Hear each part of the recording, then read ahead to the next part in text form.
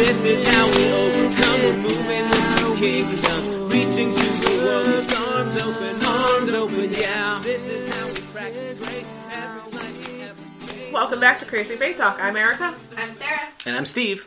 Well, we are in the midst of our Lenten journey to the cross. And so this year we are looking at the stations of the cross. So which stations are we looking at today, Steve? Well, today in the track that we've been following, and just a refresher for folks that we're following a list of events that lead Jesus to the cross that are all biblical moments. And so these may or may not line up with your local parishes, stations of the cross, visuals, or something like that. But these are all moments that do come out of the Gospels.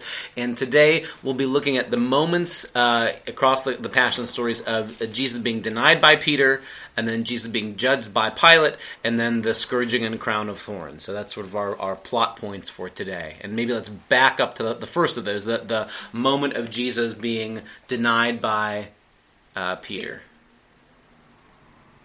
Yeah, so this is actually one of my favorite parts of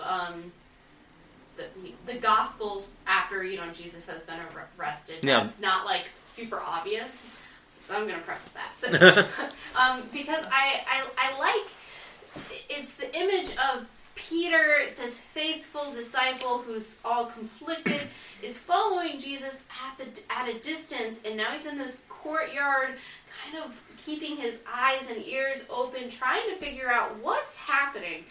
And he's warming himself by a fire, presumably with some other folks, and a servant girl. And this is one of the reasons I like it, is because this is one of the few places that women speak in the gospel, is servant girl says to Peter, "Hey, you're one of Jesus' disciples, aren't you?"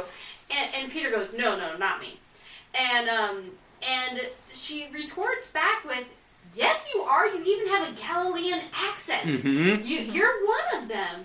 And he again says, no. And finally, another man says, "This man's one of them." And again, for the third time, Peter says, "No, I'm not."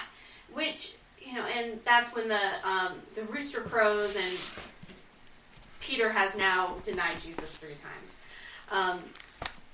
But, I kind of get it, that he was probably thinking that he was doing this faithful thing. He probably wasn't meaning to actually, deny Jesus, but mostly just still trying to keep his head down so he could keep his eyes and ears open, and in doing so, did deny Jesus. That is such an important insight, I think, that, we are so quick to make Judas into the black hat wearing villain, he did this obvious act of betrayal, and then we give so much leniency to Peter when their actual actions are not that far. There's not much daylight really between Peter and Judas at this moment. We can talk maybe a little bit later about what the differences at the ends of their stories are, and why we have this hope about Peter's story and the sort of setting right of that relationship in that post-resurrection appearance.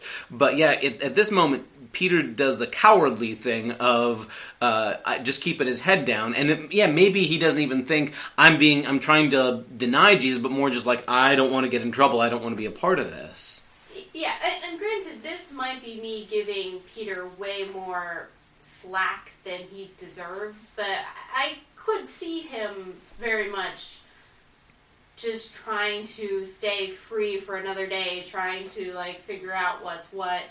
Because he didn't run away, right? He's in the courtyard, presumably not that far away from the physical location of Jesus, that he could just be trying to see, is there a way I can get Jesus out? And again, this might be me giving him way more leniency than he deserves. But he did just cut off somebody's ear to try to save Jesus from being arrested. Yeah. So, he's ready to go to extremes. He is the zealot. Well, see, this is to me, I'm glad we're raising this too. This is part of the whole flow. But, is that something to give Peter credit for? Or is that one more place of, Peter, you totally don't get it? Because Jesus deliberately tells his disciples after this, "I told you not to use swords on each other. You're not supposed to be swinging the sword at people." Oh, I think he still totally doesn't get it. Right. But in doing so, it's one of those, does the ends justify the means? And Peter, I think, is still not getting it. Yeah. But he thinks, I think that he thinks he's doing the right thing. and that he's probably going to, like, make a dramatic, heroic save or something. But he's still just kind of waiting it out and seeing what's what. But in doing so, again, he misses the mark, and he denies Jesus in his attempt to hold on. I think a piece of it, at least for me, what shapes my hearing of the Peter in the courtyard part where these denials happen, is how, at least in John's gospel, the story gets told, where Peter's not the only one who's there in this moment, and that Peter takes several steps to ally himself or cast himself as one of the people out to get Jesus, whereas the other disciple is... In John's retelling, there's both Peter goes out to the courtyard, follows along, and this other beloved disciple, who some people just go, oh, that's probably John, he just has one name. But there's this other disciple who follows along, and there's even a little spiel about the other disciple is the one who knows somebody in the courtyard, so he, pulls the strings to let them in, and there they are hanging out. And there's this detail that gets me every time. It's in John's gospel, in the midst of this... The woman asking, hey, aren't you one of his disciples? John, the gospel writer, says, now the slaves and police had made a charcoal fire because it was cold, and they were standing around it and warming themselves, and Peter was standing with them and warming himself. Now, it could just be that he's cold, but it also seems like he's trying to be in that group. And again, that I don't mean to suggest that he is villainously now we should get Jesus, but more that he would like to dissolve into that crowd and be as invisible as possible, and that he is afraid in this moment. Or maybe he went with the sense of, maybe I'll save him, and then he gets in there and he's like, I don't know what to do, and he's just like, I gotta look as inconspicuous as possible. But there's this other disciple there who's watching this happen, who doesn't go and stand around the fire, who's just watching this happen too. Well, and I would agree with that, but also knowing that he was a zealot. Right, the whole thing of zealots, from what I remember. Well, are you thinking of the other zealot, Simon? Maybe. There's two Simons. One is Simon the Zealot, and the other is Simon Peter, who's a fisherman. No, then I am getting my disciples confused. Okay. Yes, I am. Now, in a sense, clearly his willingness to pull out the sword makes it seem like he thinks that that's a possibly appropriate response at some point. And maybe without psychoanalyzing him too much, it's just if you're in a moment like this, there's no manual for how to handle a moment like this. You're just running on pure adrenaline. And I guess to me, that's what it seems like Peter is doing, is that he's into this, he's in fight or flight. And at first, he tries fight, and that turns out not to go well. Mm-hmm. And so once he's cornered in the courtyard, denial is the flight instinct, I just got to distance myself from Jesus. And you don't exactly blame him for doing what sort of that animal part of our brain wants to do in danger, fight or flight, because we're all there sometimes. But to say that maybe the contrast isn't really Peter versus Judas, but Peter versus Jesus. That where Peter bails out on Jesus, Jesus doesn't bail out on Peter. Not only in this moment, that Jesus doesn't shout from the window going, "That's it, Peter, I saw what you did. I'm going straight up to heaven." But also that on the other side of resurrection, and this is, it seems to be an important post-Easter moment to recall, is that, as John's gospel tells it, Jesus seeks out Peter after the resurrection. Peter's just about given up, right? He tells him, I'm going fishing, and the language suggests, I'm done with being a disciple. A rabbi got killed. I'm going back to the thing I knew that I was half good at. And Jesus finds them, invites them to breakfast, and then takes Peter aside and has this once for every time he denied him, do you love me? Do you love me? Do you love me? And it seems like the way the story goes, by the third time Peter gets what's happening, and he realizes, oh, this was once for every time that I said I didn't know you, that Jesus is restoring him. And that, again, the initiative is Jesus, because, again, Peter's too chicken to do this himself. But does Peter get it? Because the first two times in the Greek, isn't it agape, and then the third time it's phileo. It's a different type of love. I've heard people make that argument that Jesus is settling for phileo love instead of agape love, except that you also get in the Gospels Jesus uses phileo love as the love between the persons of the Trinity. And I don't know that it's it's lesser love. It's only the kind of love God has for God.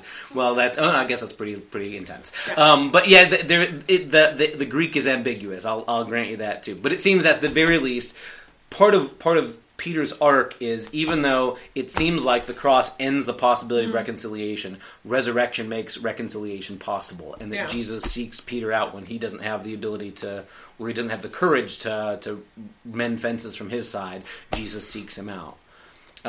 So it's not a moment of great strength or faith for Peter. Maybe we can forgive him because if we were in that position, would we do any different?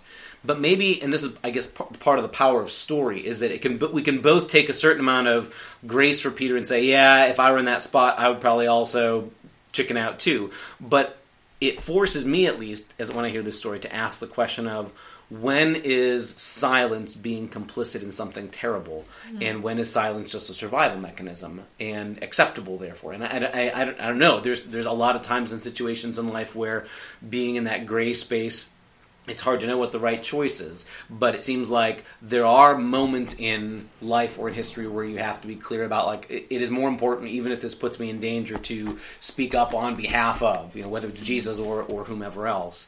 And that there have been lots of times where well-meaning people who name the name of Jesus have been quiet in moments when they should have spoken up. And, like, there's a piece of me that hears this story and can't help but hear that famous line of Martin Niemöller's, right? First they came for the communists and I didn't speak up because I wasn't a communist, and then they came for the trade unionists and I didn't speak up because I wasn't a trade unionist, and the Jews, and then they came for me, and that time there's no one left to speak up.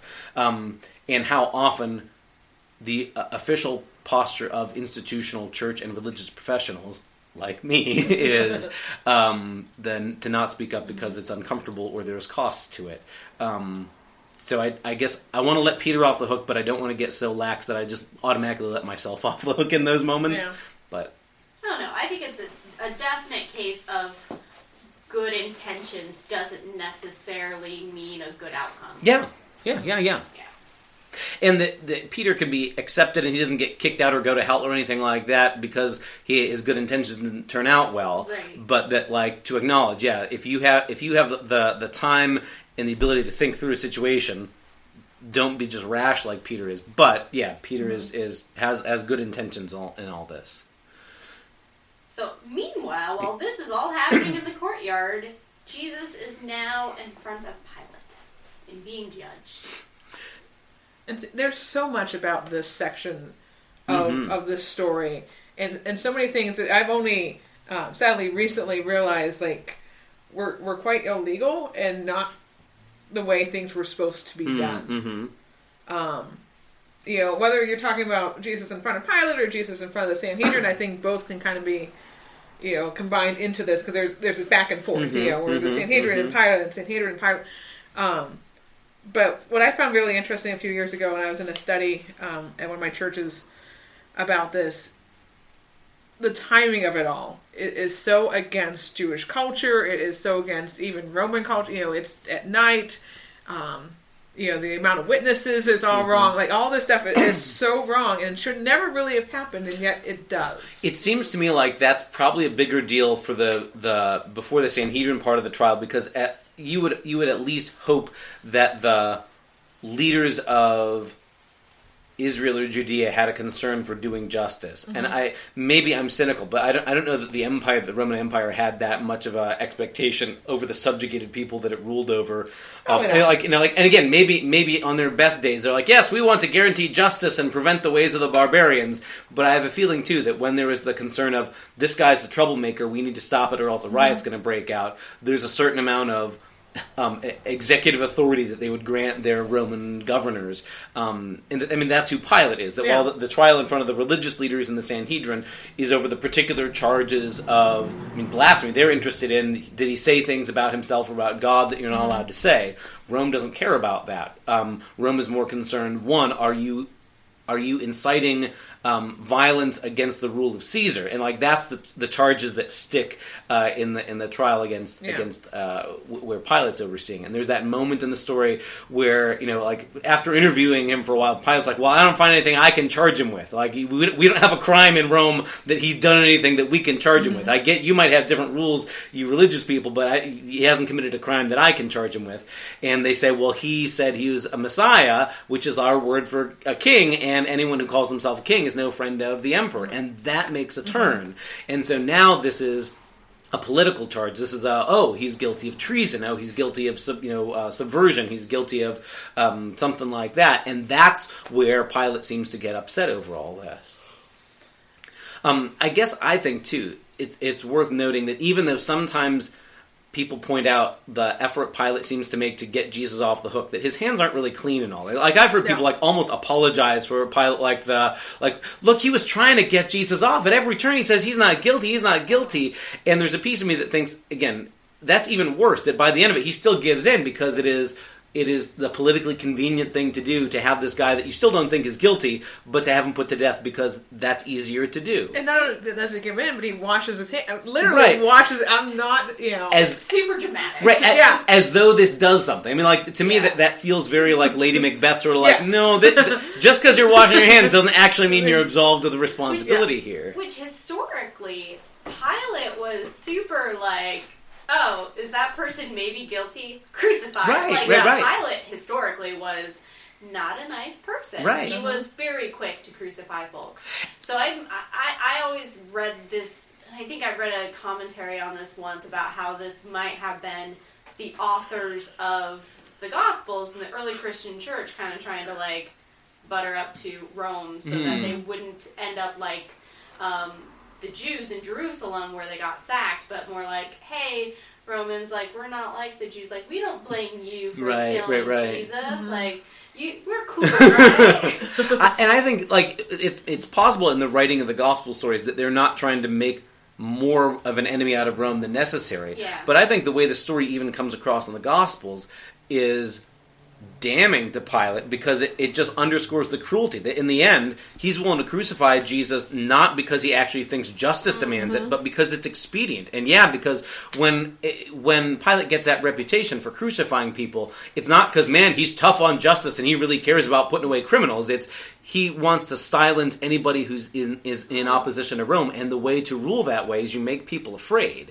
And the fear is, that's the whole point of crucifixion being a public way of dying, that you're tortured to death on a public execution stake, so that it's not just about teaching this person their lesson, but everybody else watching. If you mess with Rome and you upset us, this is what we will do to you. And notice, we don't need much evidence to do it. If we think there's any reason at all to do it, we will not hesitate to crucify you. And that makes it all the more cruel and unjust that Pilate grants the execution of Jesus, even though there's no case made about why he's actually worthy of deserving death or something like that. What do you all make of his wife, Pilate's wife, in all this? I've never met her, but she seems like a very nice person in the stories. I mean, there's that just... in Matthew, in Matthew's Gospel, his wife comes to him and says, I have had a dream about this man. Like, you cannot kill this man. Like, this man is innocent. Do not have anything to do with him. And Pilate, well, you're a woman, so, basically, I don't care. I guess to me, it's like one more thing piling on to make it clear. This is not a matter of Pontius Pilate really thinks that Jesus has justly done something worthy of capital punishment. But it is very clear this is a matter of, it is expedient to get rid of him. It will buy me some credibility with the religious leaders, and they will get off my case a little bit. And any chance that Pilate gets, or any chance that the empire gets to flex some muscle and show who's boss, so that's exactly what it does. I even think, too, the whole scene with the inscription that he has written at the top of the cross that we'll get to a little bit later. Like, I've heard that sort of spoken as like trying to defend Pilate. Like when he writes, Jesus of Nazareth, King of the Jews, and the religious people are like, don't say he's the King of the Jews, but say he said he was the King of the Jews, almost as if to say, no, we don't really think he's the King of the Jews. And when Pilate's response is, what I've written, I've heard some people say, well, that's because Pilate really begins to believe that maybe Jesus really is the King of the Jews. I don't think it's that Pilate believes at all. I think it's written and Pilate doesn't care how it's written. Or even worse, that this is Jesus saying, this is what happens to you if you're a Jew. This is how little I care about you. Even if you're the King of the Jews. Look what we do to the kings. I mean, like, this is a way of embarrassing and shaming the whole group of people and saying, he's the head Jew. Look what we did to the head Jew. That there's like this very, very strong, like, we're dominating you. We're the empire. You're the subjugated people. You don't get to say, look how we destroy you. And we, in ways like that have repeated themselves throughout history, where whoever was the losing ethnic group or whatever, we put your head on a pike somewhere just as a way of saying, don't mess with us because this is what we do to you. And like in no way, if you really pay attention to the story, does Pilate get let off the hook, despite the ways that we sometimes want to do that. So by Pilate, writing that, he lets Barabbas go, and this has become apparently a tradition Right. At the Passover time. They will let somebody go. And so I agree with you, Steve. Like, he's making a point here saying, yes, I'll give you this little bit of something right here. But just remember, even your king is... falls under Roman rule. Yeah. And Rome will do with your king whatever Rome wants to do. It's expedient to let Jesus be crucified as the king. I mean, like, that says something about Rome is going to beat your whatever you mount against us, we'll crush you. Yeah. I always kind of wondered about what happens to those folks that Rome lets go for Passover. Like, how soon after Passover do you think they get picked up for another crime? Right. Because I'm guessing that Rome is keeping a closer eye on them. Yeah. Especially someone like Barabbas, who, insurrection, Exactly. So, like, that always kind of makes me just wonder. Because if the people had chosen Jesus, Rome wasn't going to let some guy who said, or people thought he said he was the king of the Jews, they're not going to just let him go. Mm-hmm. So my guess or thought would be that he would be picked up fairly soon after again. So I've always just kind of wondered that, and that's going to be an unanswered question for me, I think, until I get to heaven and can go, hey, God, what happened? Yeah. What happened 2,000 years ago? I'm curious. Yeah. So after this moment where Jesus is before Pilate, that sort of ends with Jesus finally being condemned to death, and that Pilate is the one who has sentenced him, because earlier in the dialogue, the religious leaders say, we don't have authority to execute somebody, and we think he's guilty of capital crime, so... Pilate not only grants that he can be crucified, which is terrible by itself, but on top of that, he gets mocked by the soldiers and scourged and beaten and all that piece, right? So, what things need to be lifted up about all this moment? I mean, it's a terrible moment in the story. I mean, scourging was a punishment in and of itself, right? I mean, I don't know. I don't know Roman culture. I've not studied enough about Roman, capital punishment. I don't know how often scourging and crucifixion went hand in hand. But, I mean, scourging could kill. Yeah. In and of itself. Oh, yeah. And so that's just another level of humiliation, again, for this king of the Jews. Mm-hmm. Not only we're going to kill your king, but we're going to humiliate him first. Right. And I think that's a piece that's worth remembering. That, like, while we as Christians see a whole other layer about how suffering can be redemptive in some way, whatever we mean or say about that. But from Rome's vantage point, it is in their best interest to publicly show to people, this is what we do to troublemakers. So here's a troublemaker, even a troublemaker who didn't have a whole lot of evidence against him. This is what we do to you if you get in our way. And so, yeah, it's absolutely about humiliating and dehumanizing him. And that's part of why it seems to me like that whole mockery scene, like, nobody stops that. And of course Pilate's not going to stop it, because he doesn't care about anybody saying, isn't that unkind, isn't that cruel?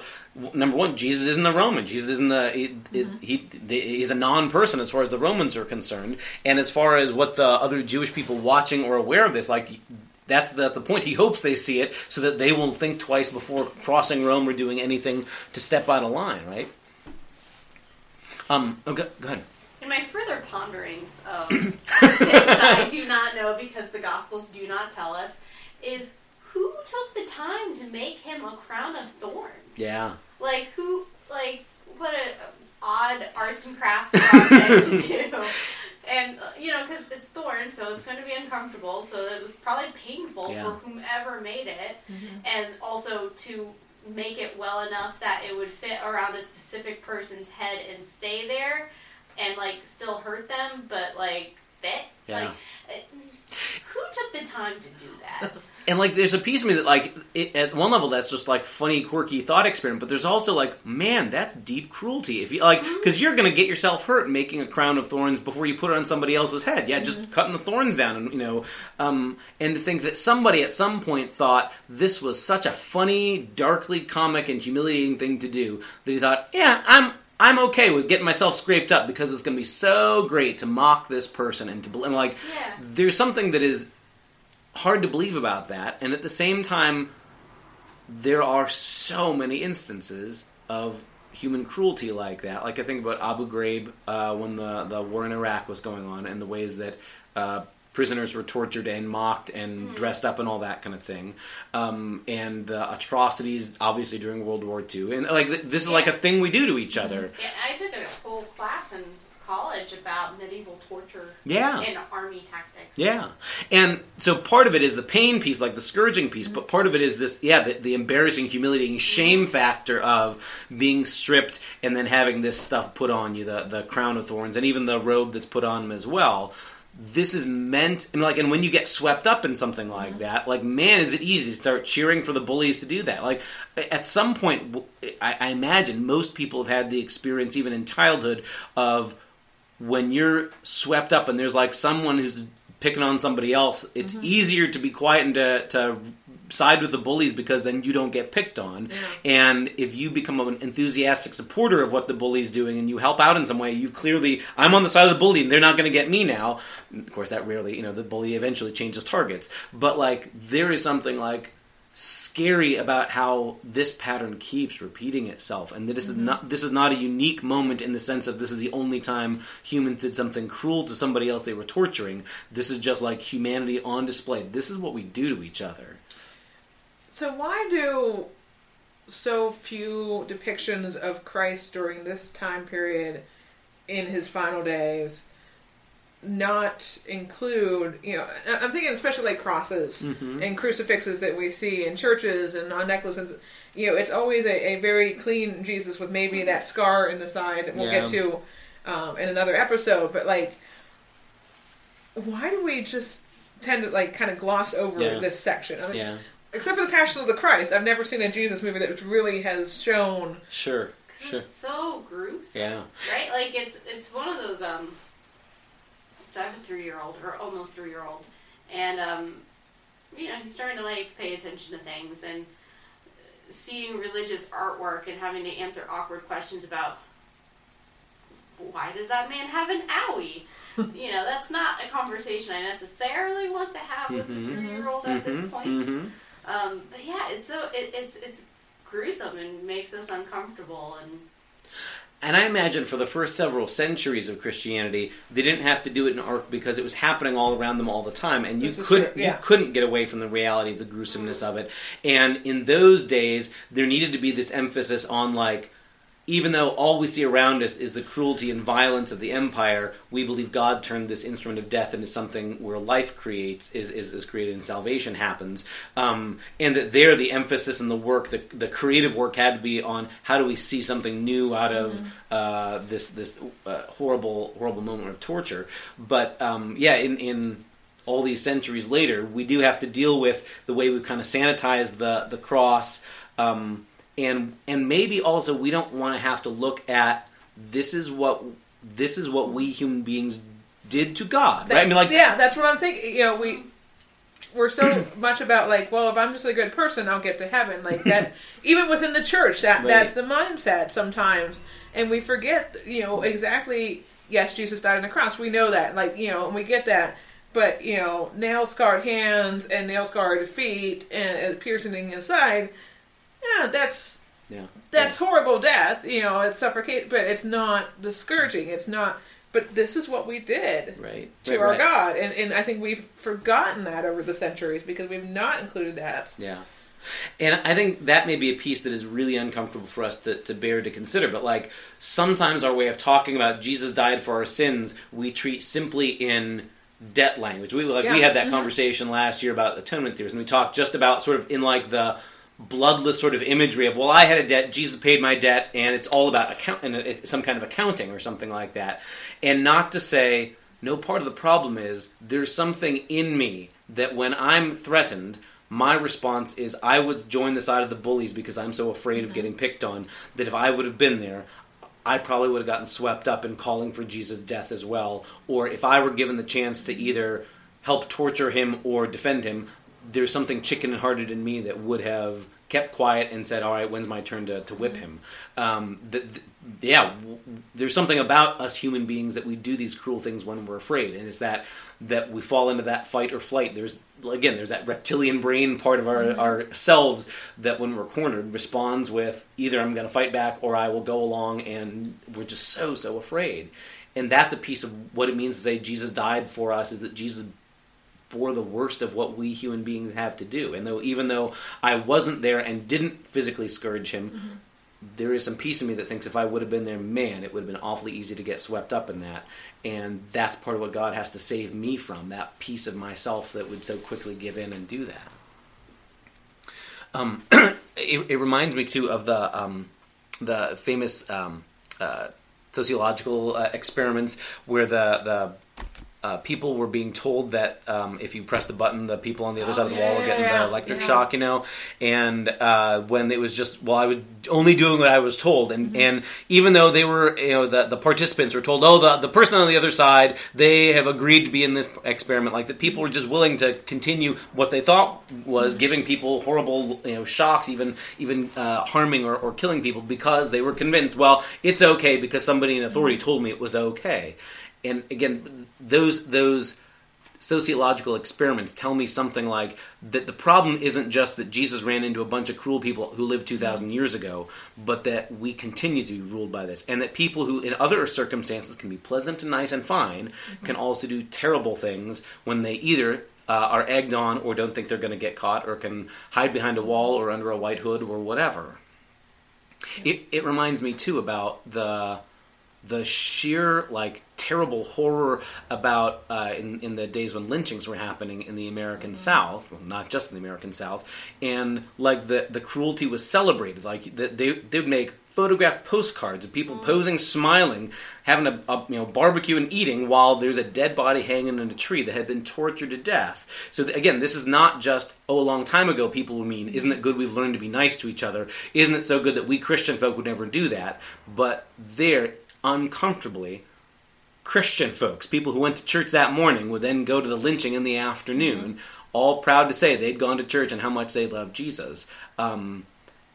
There's a line, I think, of Barbara Brown Taylor's who said something like that the crucifixion of Jesus isn't just a sign of the worst of humanity, but these were our best. It was the best legal system in the world was the Roman legal system, and the best, most virtuous, the Jewish faith prided itself on being morally rigorous, and it was the best of us who tortured Jesus and smiled while we did it. There's something terrible we have to see about ourselves if we see that about Jesus.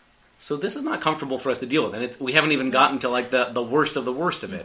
I guess while we're living through these stations, maybe it's worth us saying the reason that we Christians do pause, at least to try and make ourselves in a season like this go, let's spend the time, is to say we have to be able to face the worst of what we do to understand that Jesus looks at us just fully aware of the rottenness that we are capable of and says, you're worth it, I love you anyway. Yeah. As well as there has to be a Good Friday in order for there to be an Easter morning. Yeah. And I think all too easily we want to gloss over and skip that Good Friday in order to get to the Easter and the brightly colored eggs and the dinner and the celebration. But Good Friday has to happen first. There's a line at the end of the letter to Hebrews that stays with me too, considering these moments. It's this weird sort of passing sentence amidst a whole bunch of other ethical observations, and the writer just says, remember those who are being tortured as though you yourselves were being tortured with them. And this is clearly being said when, crucifixion is a live option happening all the time, and scourging is happening, and people are being mocked by the Romans all the time, and that there's this reality, not just of hypothetically, if somebody ever else maybe hypothetically got mocked or tortured or whatever, but when it happens, there's some things that are not okay, and to put yourself in solidarity. In that moment, when you have the chance to either cast yourself as Peter, hanging out with the crowd, keeping quiet, or to say, no, I need to be in solidarity with those who are being tortured, that's where we're called to stand, because that's where Jesus stood. That's what this is about. Jesus who stands with humanity when we're the tortured ones, and even when we're the torturers.